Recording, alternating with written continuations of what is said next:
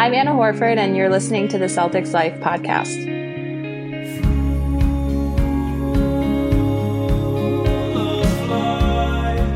Welcome inside the Celtics Life podcast. In this episode, we're breaking down the C's 7-game win streak, a week-long break around the London game, and we'll bring on our own Josh Point to talk about it from a Blimey's perspective. I'm Topher Lane here with Mark Allison. How's it going, man? Pretty good, man. Just for the record, everybody, we're coming off the end of that Vikings-Saints game, which is one of the craziest things I've ever seen.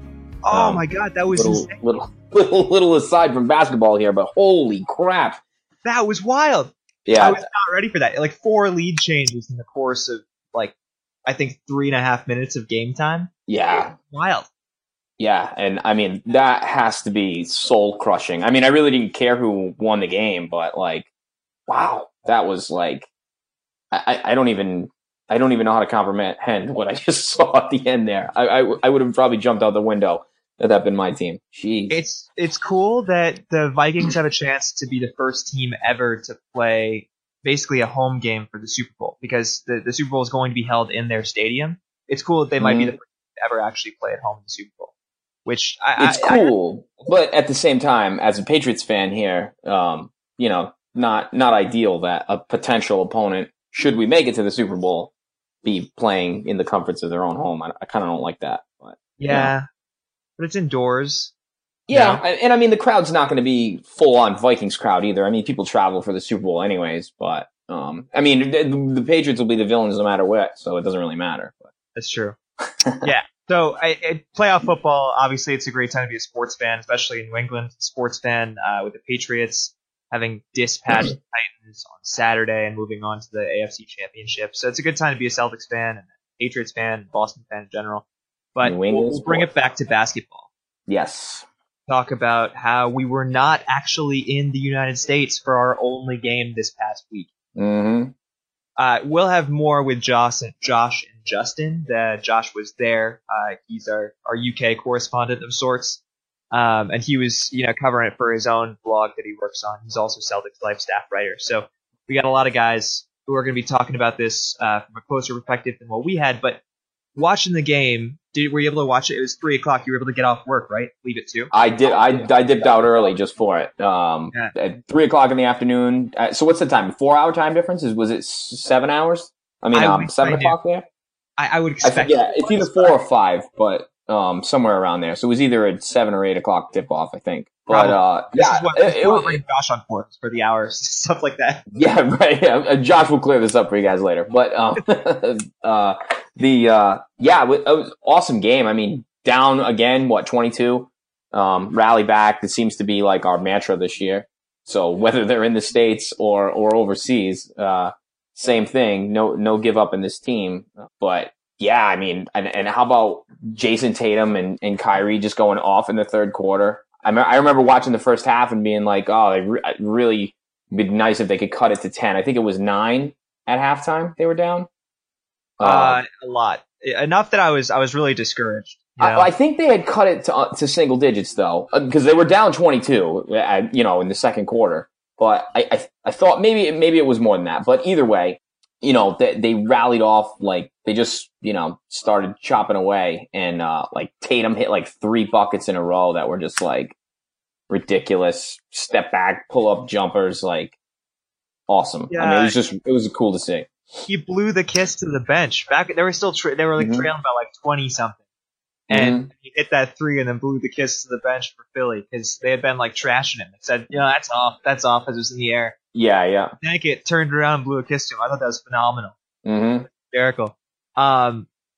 Really awesome stat about this. The Celtics, in addition to their 7-game win streak, they're also now 7-5 in games that they've trailed by 13 or more. That's insane. 7-5 when they're trailing by 13 more. 26 against the Rockets, that huge one. The 18 against the Thunder early on, and then a bunch against actually really good teams for the most part. It's the Warriors. They were down by 17, surged back. It's a lot of guys that they fought back against adversity. And you're playing in London. You got kind of this weird atmosphere. You got some weird stuff going on. A lot of players said the rim was crooked. One of them. Right. And it's you got all this weird stuff going on, and they came back and really strange circumstances to come back 22 down. Mm-hmm. So a really awesome game, fun to watch, especially if you were able to keep up after halftime. You're maybe feeling pretty down, but a really fun game. We'll have more on that. We'll have Josh and Justin break down more on that later in the podcast. We'll move that to just kind of how we got to this point. So after this game, Boston has now won 7 straight, which right now is the longest in the league. We've got an easy week ahead, though, the Celtics. 3 games in the course of an entire week against, I guess the Pelicans are not necessarily an easy game. Anthony Davis just went off for like 45 and 17 against the Knicks, but do you see a plausible loss in sight? Well, I think that Pelicans game, I mean, even though we're coming in rested, I think that's a weird matchup for us. But beyond that, you know, maybe a little rust, having not played since last Thursday. I mean, obviously the rest is a good thing with the schedule that we've had to play thus far, but at the same time, I mean, it wouldn't really shock me if they came out kind of flat. What do you think? Do you think you saw that rust going into the opening half of the game in London? It could very well be, yeah, given that they had all that time off leading up to the game too. Because it seems like they were flat then too. I mean, Kyrie couldn't figure out a shot. Yeah. And, it just seemed like they were kind of flat, which, at least before we were attributing to, well, they're tired. You can tell that they just have they're just a step slower because they've been playing so much. But this was for like, 4 or 5 days off? Right. And it just seemed like they just didn't really know, just couldn't get into the swing of it. Mm-hmm. So I wonder if, I think you're right, maybe rust will be a thing or an issue. And, against the Pelicans, and like I said, Anthony Davis just went up for like 45 and 17. Right. That's not a team you can sleep on in the first half. Because they're a defensive team that just will not let you back into a game.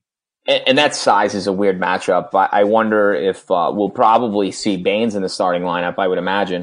And Horford, obviously. Although Horford's been pretty solid and been a good matchup for Cousins, but I mean, obviously there's not really a good matchup for Anthony Davis. So yeah, I just think they're a weird matchup, and then it's that size and that skill level at with their bigs. Given that, with the fact that we haven't played in a bunch of days, that has the recipe for being a down game for us. So when I say like, is there a loss in sight? You say, yeah, the next game we're gonna play. It's kind of your head.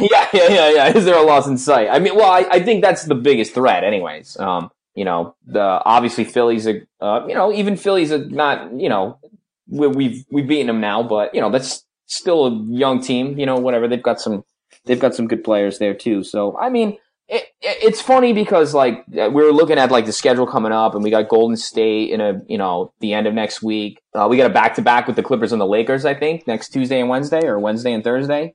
That's got some potential over it. So I mean, even though some of the matchups that we have coming up aren't great, it's kind of like the NBA's always works this way, where like a team that's like you wouldn't even expect to win all of a sudden comes out of nowhere, and you guys come out flat and they beat you. So I mean, it's hard to say that we just roll through this part of the schedule. Yeah, I think Philly is going to come out kind of angry because now they're 0-2 against the Celtics this season. Right. And that was a tough loss. Like that was a painful loss. And you could tell that they were really just flat. They were deflated, the Sixers, by the end of that game in London. Yeah. And, Joel Embiid now has had 2 bad games against the Celtics, which reporters have asked, do you think it's because of Al Horford? He goes, no, I just haven't been feeling it. All this stuff. I say it's because of Al Horford. I think it's Al Horford as well. I say it's because he's been playing defense against it, but I feel like he's going to have to try and prove something. And he's going to really go out there with an effort to prove something. So, I could see this being a tough week. I know that we're coming off of a really long rest, 1 game in the course of like 9 days, but it's still going to be a test of a week. I think Orlando is the only team that we can, kind of relax against, but you can't sleep on the Pelicans or the Sixers. And given that, even though like we're talking about the rust, I still think for the long haul that rest was like the best thing that could have happened to them. Just the way that it happened to work out with the schedule. Yeah. I think that's great. It's almost like they got that nice break And then a month from now, they'll get another one with the All-Star break too. So it's like I think it was perfect timing for them anyways, given all the hard schedule they had so far. Yeah, it is important to note Jason Tatum was having some kind of lingering knee soreness after the game in London. And it's been kind of vague from the Celtics. We've heard about this nagging soreness, I think, is what it's being described as. They had it looked at. I think they did an MRI, but I haven't heard a lot from it. And, Jason Tatum was, instrumental in that game on Wednesday or Thursday, I think. And he's been actually a really huge part of the offense this season, especially in games when we're struggling. I'll go back to the Nets game, the last game before this kind of break that we had, where the Celtics were really, just couldn't find a lot of momentum, couldn't find a guy to work with. And then Jason Tatum had that huge dunk and then that three that really changed momentum and ultimately won the Celtics that game. That was that frantic finish with the ball under the basket too, right? Where the Nets were trying to tip that in. Yeah. Yeah, and I was there for that game, and I was terrified. That's right. Whistle. I was, I was convinced there was going to be a foul somewhere. But but having said that, I mean, I think it's best when they let it play out like that, where it's guys banging around a little bit and letting them play. Obviously, maybe I wouldn't be saying that if it was us, but it's. I don't know. It was a cool finish that they didn't blow a whistle and then there wasn't a couple of free throws there. Well, do you think that we can stand to have Jason Tatum sitting for a while? I mean, we don't know what's going on. Yesterday, he sat out of what was described as light practice, according to reports. Stevens says they don't really know what's going on, and they sent him for imaging. We still haven't really heard anything about that injury, but I feel like the Celtics would be a little bit more vocal if it was something serious. But it might just be that he's kind of sore and they're just taking it easy. Yeah, and I mean, well, the one thing that they have going for them is it seems like Marcus Morris is cleared to play like full time now. I think that's the plan going forward, anyway. So if we were to have Tatum miss any time, at least I don't think I think Morris is available for like without minutes restrictions going forward. And because remember they were sitting him on back to backs and stuff like that before, and I'm pretty sure they were talking about last week after this break that he was going to be good to go. So hopefully that's the case because that'll obviously help. So put Morris at the 3 then, in place of assuming that if we're saying that Tatum is going to be sidelined for any period of time, would you start Morris over anybody else, or would you start Smart? I think, obviously they'll do the matchup thing. They'll play Baines in some games, right? Like probably against New Orleans. And then, you can switch it up. You can play Morris at the 4. You can play him at the 3, depending on the matchups. I mean, hey, the way that Marcus Smart and Terry Rozier have been playing, especially on the offensive end, giving them more minutes, that's A-okay in my book right now too, right? So if we go a little smaller, but I just think having Morris, who's, the similar size, at least defensively, will help, fill in for Tatum's shoes. Well, I say this with a lot of concern because now I read NBA's or Reddit's NBA subreddit all the time. And there is a very strong conspiracy that when the Ringer writes about a team, that they immediately are essentially cursed. Now the Celtics have been blessed by Lil B, right? So they've got their own like superstition on their side. But Ringer wrote, I think 2 or 3 days ago now, so the end of last week, the Boston Celtics might be unprecedented. That's the headline of this article. And I went through when I was pitching this segment to you, I went through all the situations that the Ringer has written about stuff, and the exact opposite has happened. So the Pistons, when they wrote it's time to take Andre Drummond to the Pistons seriously, suddenly that's when the Pistons fell apart. When they talked about the Pacers and Victor Oladipo, and they wrote an article about how they're a legit team. That's when Oladipo went down, missed 4 games, and the Pacers dropped like 7 of the next 10. And I listed off like 6 or 7 different situations where this, and I'm convinced this is a legit issue. So this injury, with all that info, with all that, Right. with all this stuff going on, seems terrifying. It's got you rattled. It's got you Got rattled. me really rattled, man. I'm freaked out. I'm convinced, because they wrote this article, and I read it. It was like a solid article. They talk about how Yeah. Celtics are set up for not only current success, but also that they're set up for when the reign of LeBron ends, and when Golden State ages outside of constant relevance and all that. Right. The Celtics are both the youngest. They're their only team that is on track to win more than 50 wins. That's under the average age of 25 since I think the Thunder with James Harden and OKC, Westbrook. Yeah. So A few years back. yeah, and that's the last time it happened, when those two teams won 50 and 55 games respectively. I think the 55 was the year they went to the finals, and then before that it was like the Blazers in 79, and then Kareem's. But the Walton Blazers. I think, yeah, and then Kareem's Bucks. Okay. Yep. So, which was right around the same time. Yeah. So those were the last times that teams with an average age of under 25 had won 150 games. And so that's cool, right? Celtics are doing well. Good young team. A lot of stuff going on. Leader is a 26-year-old Kyrie Irving or 25-year-old Kyrie Irving. And then you got these two studs, in Jason Tatum and Jaylen Brown. But are we cursed? Did they do this to us? Are we screwed? Well, this will be the ultimate test of the little B. If the little B blessing can outlast this ringer curse, it's going to be pretty interesting to say the least. I feel like you're not as that's pretty wild. Well, now that you say with the injury too, that kind of scares me. I feel like you're not taking this as seriously. I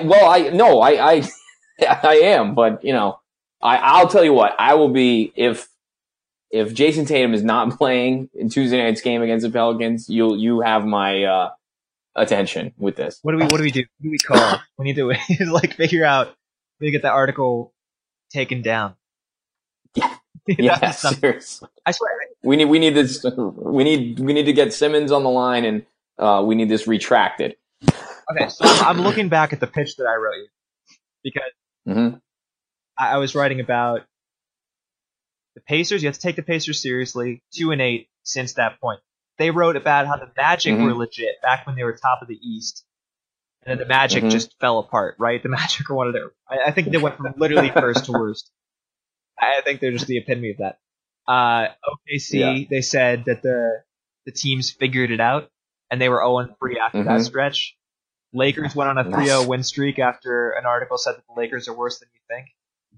I've got all these examples. It makes so much sense. And I've got to give so much props to Reddit, NBA's subreddit, because for bringing this to your all attention. The investigative reporting and stuff like that. Reporting. Yeah, I do have to say that they've done a great job, and I love consuming it, but I have to say I'm seriously concerned. Yeah, you seem shook over this. I am. Stay woke, right? That's the. Yep. It's important. All right. Well, I don't want to have to say I told you so, in a couple weeks. So I don't want to hear that either, because then that'll mean that this was all bad. But I'm just letting you know, be prepared. Just proceed with caution. Just understand, don't be shocked. If we fall off a cliff, we'll know who to hold responsible. If we go on 3 next week, then we know that it's true. And we can. Yeah, I guess just it's something to keep in mind. You had asked me because I started looking around, but I hadn't seen anything about them writing about the Cavs. But the Cavs are on their own losing streak, so separate from the ringer curse, which I still haven't found anything, but I'm sure that there is some correlation. The Cavs are on their own losing streak. They've lost 3 in a row and 7 of the last 10. Eesh. And they're actually now closer to 9th place in the East than they are to first. So they're closer to being out of the playoffs than they are to being top of the East, which is, I think, a first for them in a really long time. Is this something that they can just turn around? I mean, everyone says that, it's the regular season Cavs. It doesn't matter. They don't care.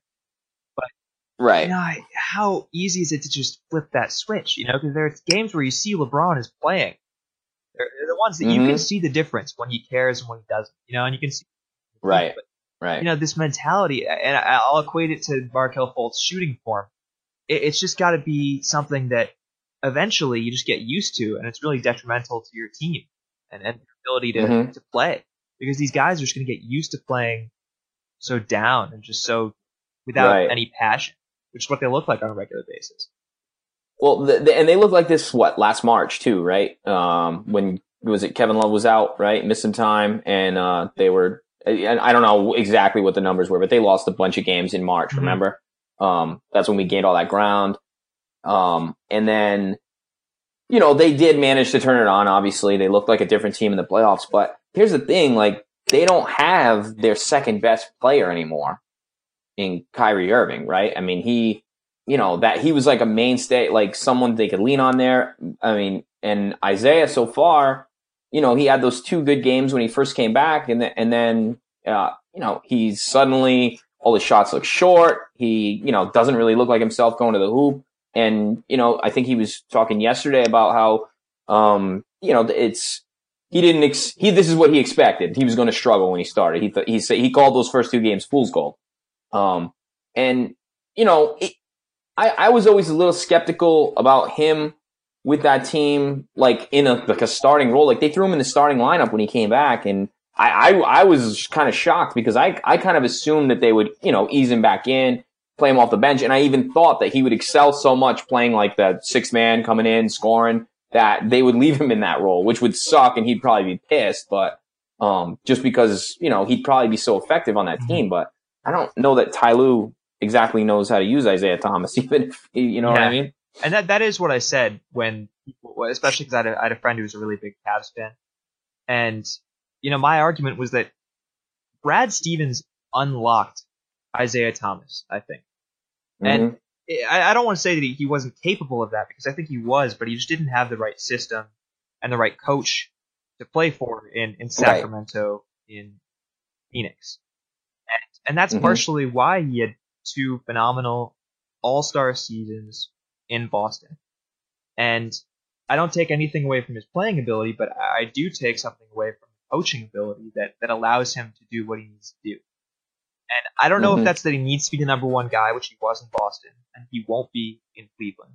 I don't know if it's just the way that the team approaches it.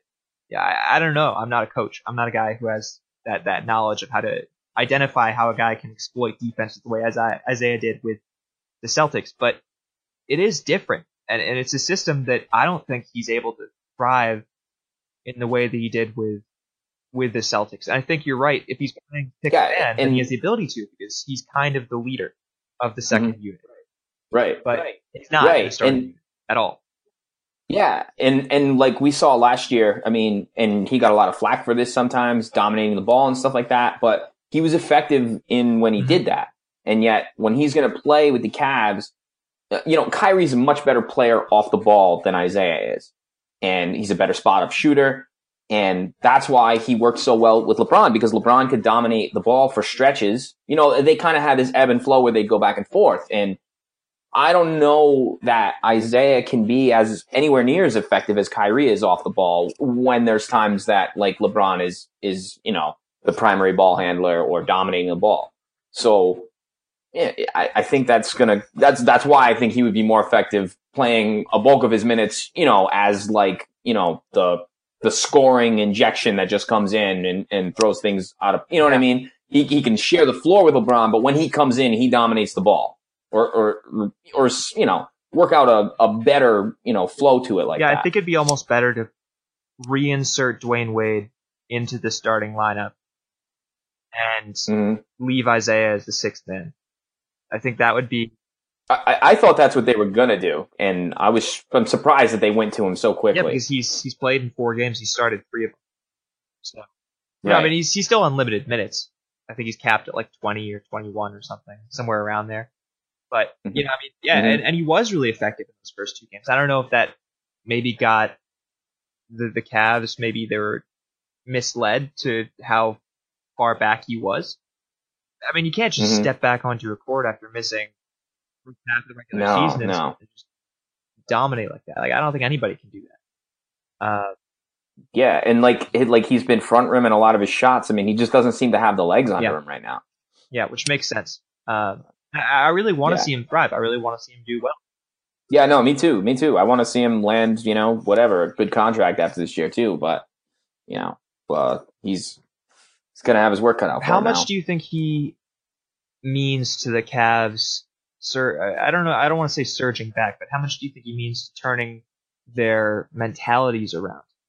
Because I think they're a lock for the playoffs. I'm not going to sit here and say, I remember looking at the comments, people were saying like, oh, they're closer to the ninth seed. People were saying, oh, they're going to miss the playoffs. They just don't care. Yeah, like, no, there's like zero chance unless LeBron gets hurt, right? But how much does Isaiah mean to the Cavs turning it around from a mentality perspective of fixing their issues with this kind of lack of passion on the court and lack of really desire to be playing maybe 100%?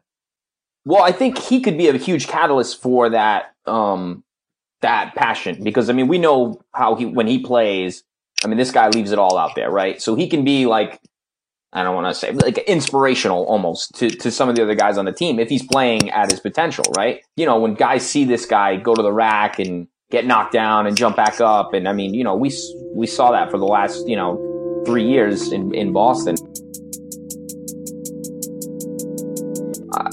Obviously, I think that alone would be huge, but they're going to need him to score because, I mean, what else are we looking at here? I mean, Kevin Love is, he can score some points, but like Tristan Thompson's been pretty awful. Well, that's the Kardashian curse. If you want to talk about curses. Yeah, right. We're talking curses. We're talking curses here. This is proven. This is dead set. Just gotta drop that out there. Yeah, but no, I mean, I can't. Obviously, LeBron can do. There's a lot that LeBron can do like himself, but I mean, he's going to need other guys to pick up some of that slack. And Isaiah's a candidate for it for sure, but I don't know. Yeah, I think that he does have to be a guy who brings that energy. And I'm not sure if it has to be in the second unit, but we were talking about it during the Cavs Celtics game about a week and a half ago, I think, whenever that game was. And Isaiah sat for it, but we were talking, I think either you or Justin had said, yeah, it really makes sense why Kyrie wanted to leave because you just see how unmotivated they are on the floor. Like they weren't chasing rebounds. You could see a difference in just the fight between the Celtics and the Cavs. And it made no sense. I mean, it's a game. It's a competition. Like, it doesn't matter if it's regular season or playoffs or not. Like, you should be playing, just go all out. I mean, you have Marcus Smart diving every single game. He puts his body on the line every single game. And the Cavs, I don't think any of them would do that. I think only Isaiah Thomas would honestly scrap for plays. I don't believe that anyone else on the team would care enough during the regular season.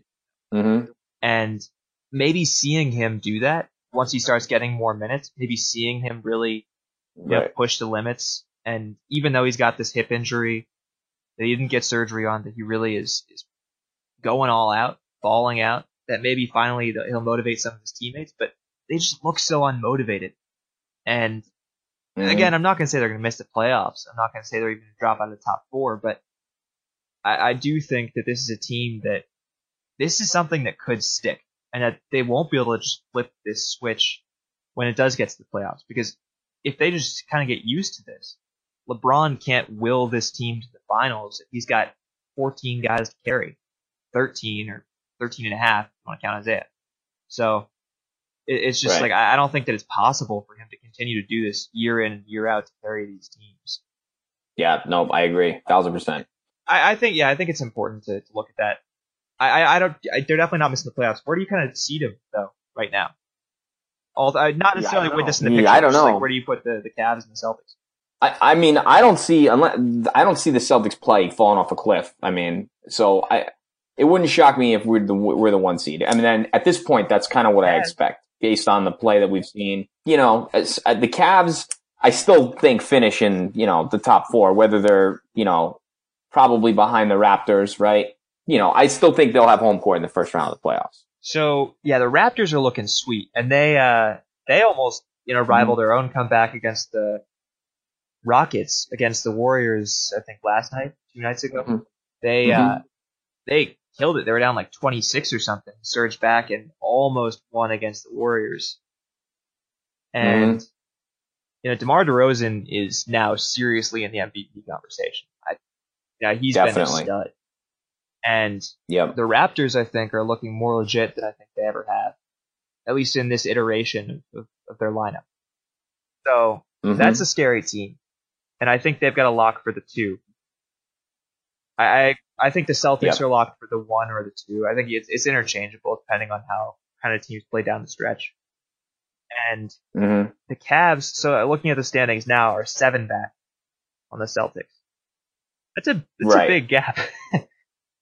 Yeah, and I don't think they would be the team to catch us. I mean, if we were to struggle or falter, I would say the Raptors could come away with the 1 seed possibly. But given that we've seen time and time again the Cavs team that doesn't really care what seed they get, so they already right now. Usually, this time where they have this lull is usually towards the end of the season when they're trying to just take it easy a little bit going into the playoffs. But given that they're already doing that now, I don't think there's any way they're going to go on some kind of run and just take the 1 seed. Yeah, I completely agree. But, let's get back to the C's. Let's send it over to Josh and Justin, who are talking about the London game and the environment in the UK. Guys?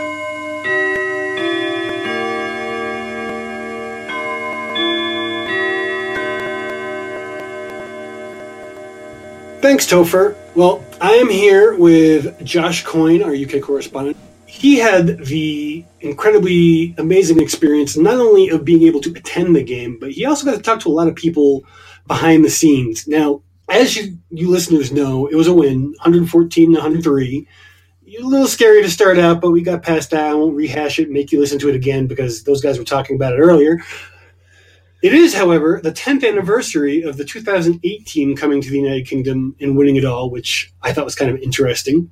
Josh, did you notice that the rim was supposedly crooked? I didn't notice. You know what? Until I listened to the JJ Redick and Kyrie Irving podcast, I didn't notice that at all.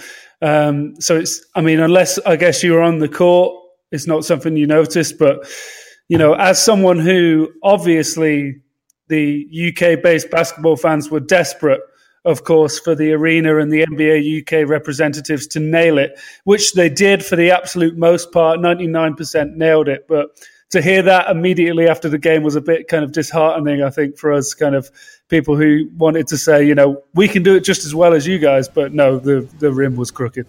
I mean, I wouldn't take it personally. I've seen plenty of crooked rims in games before, and slippery floors and warped parquets and you name it. So, I mean, it's not a big deal. Both sides used it, so it balanced out anyway. Exactly.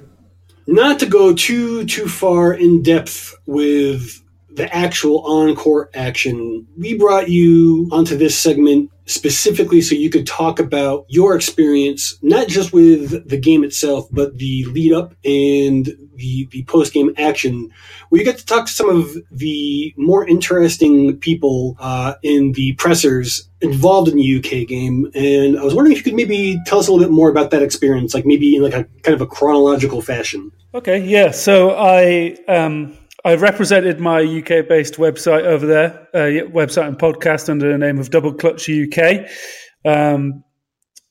And basically I managed to make it through the night without any egregious faux pas. So I guess it's considered a success. It was great to speak to many of the people that I got to speak to, included I sat down for a podcast with Taz Mellis. I got to speak to people in the post-game press conferences. I recognized all of the journalists and writers and, broadcasters around me, obviously, from Adam Himmelsbach to kind of Mark D'Amico and basically everyone there that I would be used to getting the information from on Boston Celtics and actually just on the NBA. Those guys were all with me. It was kind of a strange sensation for someone who is based in London, based in England. I'm not based in London. Based in England, big basketball fan, obsessed, writes and podcasts about basketball all the time. But at that moment, I was in a hub of basketball information that basically on all the most relevant news that you'd get from the NBA that night was coming from the room in which I was in, which is, I guess, quite an interesting place to be. So, yeah, interesting time. I turned up, I got my credentials, I went through into the back. The first thing I did besides kind of, firstly, I met Mike Gorman in the back. Oh, very cool. Yeah, and I'm sure that's a bigger deal to listeners of this podcast than it was when I told people in Britain, and a bigger deal than it was at the O2 Arena. But he was an incredibly friendly guy. Everyone will be pleased to hear that. I kind of walked around when the players were doing the shoot around. I kind of took in the environment, had a look at what the O2 Arena staff had been able to put together in terms of preparing for the spectacle. And then I bumped into this guy called Brad Stevens. He was incredibly gracious, very friendly. I told him that I'd spoken to him earlier that week in a conference call, and then he was gracious enough to pretend to remember that. I got a picture with him. I obviously had my eyes closed because that's just the way things go. Of course, yeah. Of course. Cedric Maxwell was there. I kind of introduced myself to him. Very, very good time in terms of meeting people. And then a lot of people around us were excited because it's such a one-off event in London to have the NBA in town. A lot of people were excited about other celebrities. It was pretty celebrity-packed, so with Premier League footballers, actors, pop stars. But after I'd met Mike Gorman and Brad Stevens, I was kind of cool with not meeting anyone for the rest of the night. So then there was the Adam Silver presser, and obviously it was a big deal to have the commissioner in town. I managed to ask him a question about sponsorship, which I'll be writing about soon.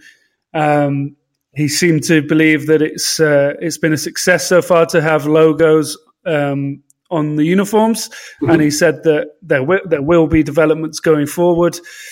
And that was a cool time. He was, he kind of had to continuously bat off a lot of questions about people saying, when is it coming to my country? Because there was a lot of there was basically representatives from the media for almost every European city, it seemed, in the room.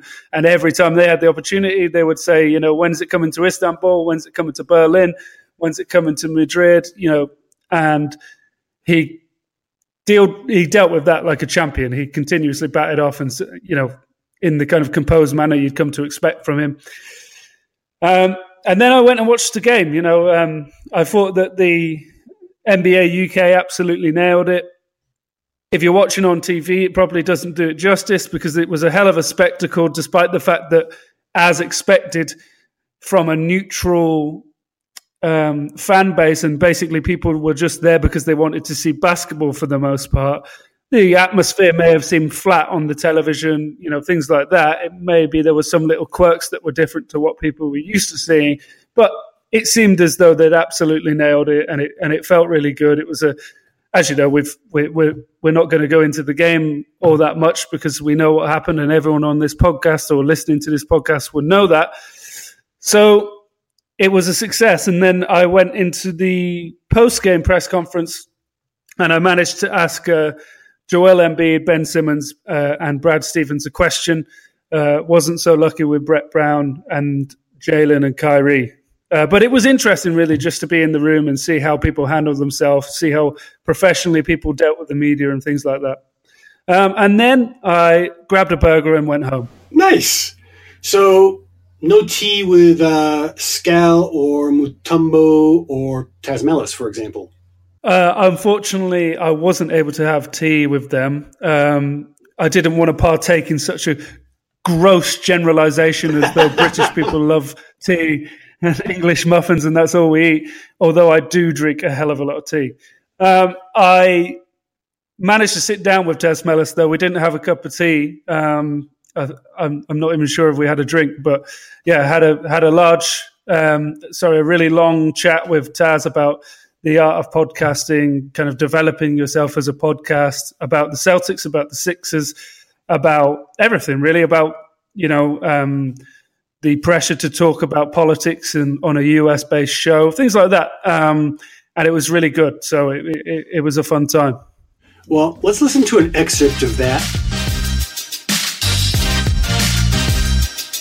Welcome to the Double Clutch Podcast. I'm Josh Coyne and I'm joined at the O2 Arena on the day of NBA London by co-host and co-creator of NBA TV's The Starters. It's Taz Mellis. Taz, how's it going? Josh, happy to be here, man. Thank you very much for joining us. And are the English people generally treating you well? Better than I thought. I thought I'd get a little bit of tood on the tube, a little attitude here or there, but no, just extremely kind, warm people with some great humor, obviously, and I've enjoyed my 50 hours that I've been here so far. I'm looking forward to the game and a couple days in London. And did you think you were going to get anti-Canadian attitude? No, not so much. Just more organic British attitude. Okay, yeah. Grumpy. So you and several of the guys from the Starters began podcasting with the Basketball Jones. Was it around 2006? Correct. Yeah. Yeah, and after a meeting at university years before. It's been a long journey for all of you since you've decided to throw yourself into the game and throw yourself into this kind of lifestyle. Are you surprised at all by how far it's come?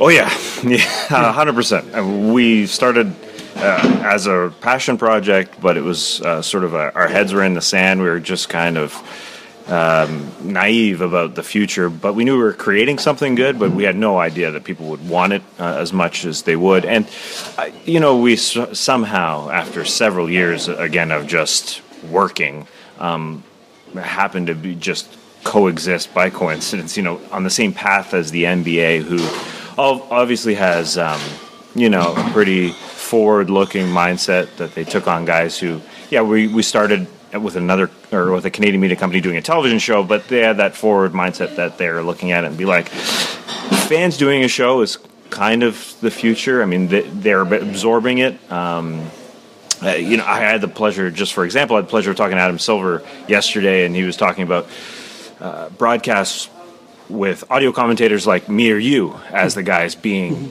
on the call as opposed to Marv Albert and Reggie Miller, and that could be the future. And they're trying that out on Twitch if people are familiar with that. So that's how forward thinking they are. They saw these dudes, starting in a kitchen.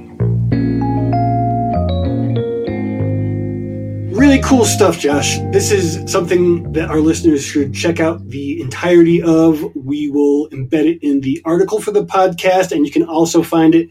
And what is the website that you have this hosted on, just so I send the people to the right place if they want to read more of your stuff and future podcasts? It's doubleclutch.uk, a UK-based website for NBA, and on Twitter it's @doubleclutchuk. And what's your Twitter, just so that way people can follow you to keep up on your European reporting? So, European reporting and just straight up NBA reporting and general comments of a silly nature would be @poundcoin. It's a play on my surname, which is Coyne. So pound Coyne. And for us gringos who don't know that the United Kingdom uses pound coins. That's what they call their money, just so you know, in case you didn't. Fantastic pun. Wah, wah, wah. So, I wanted to ask you while we have you on here, since you were up close and personal, what do you think about Philadelphia's future, long and short term? Do you think they're going to make the playoffs this year? Do you think they are ever going to contend with what they have on their roster? Obviously, we know that kind of the impact people can make early on in their development depends on if they're able to formulate long runs of health. And for both of these main guys that we're obviously thinking about when we think about Philadelphia, health has been a thing. People recover, people get better. Obviously, far more question marks around Joel Embiid's health, especially as such a big guy with so much weight on him. But the one thing that he's been able to kind of eradicate from his image is a personality thing. People at one point thought that maybe Joel Embiid wasn't committed to the game because he hadn't been playing since he was extremely young. People thought that he wasn't committed to getting fully healthy. That's been batted out of the park at this point because the guy has spoken on several occasions, seems to just love the game. And I think the same appears to Ben Simmons. Versatile player, he can do everything on the basketball court. There's no doubt about that. And he's only going to get better, especially if he can develop a shot to create some spacing. But what they do around him is obviously the key part. Right now, they have a lot of complementary pieces. arguably, maybe not arguably, their best complementary piece and the star performer of NBA London for that team was JJ Redick. Absolutely. By the time Joel Embiid and Ben Simmons come into their prime, JJ Redick may be an afterthought. So it depends what they do going forward. It depends on the development of some of their other guys. I'd say that Dario Saric, seeing how him and Ben Simmons can coexist together and develop together would be interesting, because I do think that kind of they need the ball to do similar things, even if it is in a different way. And then guys that are coming over that they've already stashed, like Korkmaz, people like that. I think that seeing how they can grow together and seeing how healthy they can stay are major factors in Philadelphia's future. For me, I think they're going to sneak into the playoffs if they're able to stay healthy this year. I don't think they'll necessarily make noise in terms of make it to the Eastern Finals, but when you've got so much talent, when it really matters in big moments, perhaps they could sneak a series depending on who they're seeded against. But I think playoffs, first round win at max. But I also don't think it's massively unrealistic to say that they'll just miss out on it. Okay. Now, another thing that came up, and I think it was your question actually that was being responded to. I think it was Simmons talking about it was Embiid. Excuse me, it was Joel Embiid talking about a potential rematch. Do you think it would be worthwhile to have these teams go at it one more time next year in London, or should it be another team, another place, or both? It should be another team. Obviously, selfishly, I'd like it to be Boston Celtics every year. I mean, as you can tell from my visits to Boston, I'm going there in February. I'd like to see as much basketball from the Boston Celtics as I can. I'd like to see as much NBA basketball in general that I can. But for the fan base, which is obviously spliced, it's very varied. There are people so I described in a piece I wrote this week, I described NBA London as a bit of a basketball festival that comes around every year. It's not a home game for anyone really. It's not as tribal. A lot of people turn up in old Raptors Vince Carter jerseys. A lot of people have Tracy McGrady, Orlando Magic jerseys. People have Hawks jerseys, New Orleans Pelicans jerseys, believe it or not. And I feel and there's a lot of activity around it. I feel as though it's just a basketball festival. And for that reason, you have to reward as many of those people as possible. You need to branch out. The game has been called into question in Britain. A lot of people have varied opinions. John Amici being one of them, who is one of the most famous NBA players of all time from Britain. He believes that it's in disarray.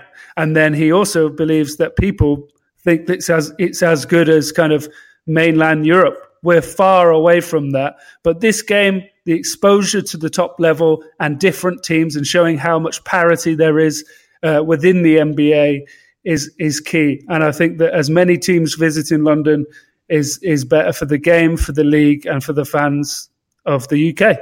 Very cool. Well, Boston has a very long history playing overseas. They were one of the first teams to do a global games. I think it was back in 1988 when Danny Ainge was sporting that wonderful El Terrible shirt in Madrid.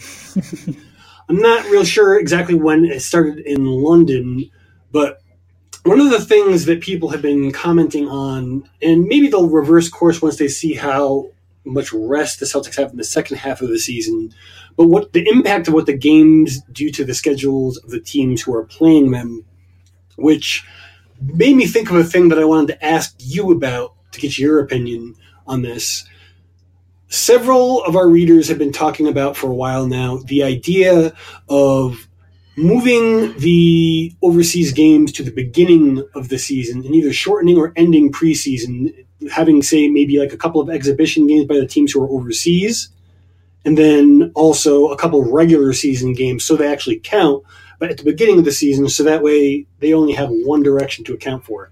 Yeah, I mean, I haven't heard anyone talk about that, so that's news to me. But for me, I feel like that could possibly be a good idea.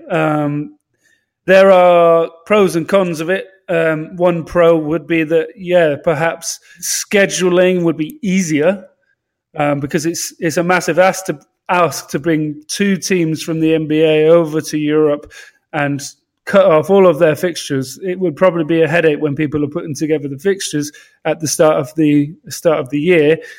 And of course, there might be some people that see that believe that Boston have had an advantage, being able to kind of create a bit of momentum and then have a bit of time off as they travel. But travel isn't rest necessarily. I know these guys are living a luxury lifestyle, but travel still isn't rest. So yeah, I think the pros are the fact that the scheduling and the fact that once they actually fully get into the season, everyone is playing at the same pace. And then I'd say that one of the cons is the fact that there's, in terms of interest in the league, I guess there's a bit of a momentum. So, key games and key moments and, GIFs and clips and memes, they become a part of the culture worldwide online once the season really gets going. So I think from a publicity point of view, I think maybe like kind of midway through the season is the most convenient time to promote a game abroad. But I the interests of the UK-based fans are a bonus and a benefit for the company and the association, but no one's under any impressions that they're the priority. So the UK-based fans will take it at any time. But it's an interesting point about what fans in general believe to be the better way to do it. And, it seems that Adam Silver is the kind of guy who will try anything once. So, we'll see what happens. Well, that wraps up the rest of our UK game coverage. You should definitely check out the last 2 podcasts. We've got one with Josh Liddick at Sports Talk Philadelphia, where we do kind of a preview. And then we talk about things from an international perspective with Cam Tabatabayi from Celtics Hub. You should definitely check both of those out.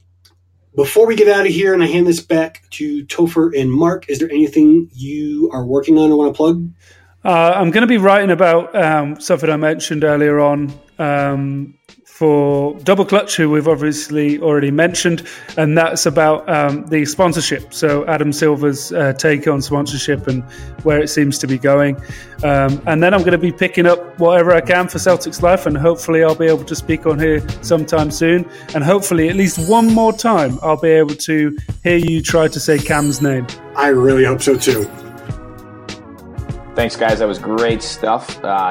And everybody, don't forget to check out the links at the top of CelticsLife.com. We got a huge varieties of shirts and hoodies in our store, and you can even get tickets to the next game under that heading. And you can also check out the podcast on Blog Talk Radio, iTunes, Stitcher, and most podcatcher apps. Make sure you subscribe so you never miss an episode. And if you like what you hear, be sure to rate us 5 stars. We really appreciate it. It helps us get seen by other basketball podcast listeners, so it really helps us out. If you have any suggestions, make sure to let us know with a comment on any Celtics Life article, or hit us up with the hashtag CLPod. We just want to bring you guys the coverage you guys want, just the way you like it. Anything else you want to add, man? I'm good. Take care, guys. Yep. Have a great week, everybody.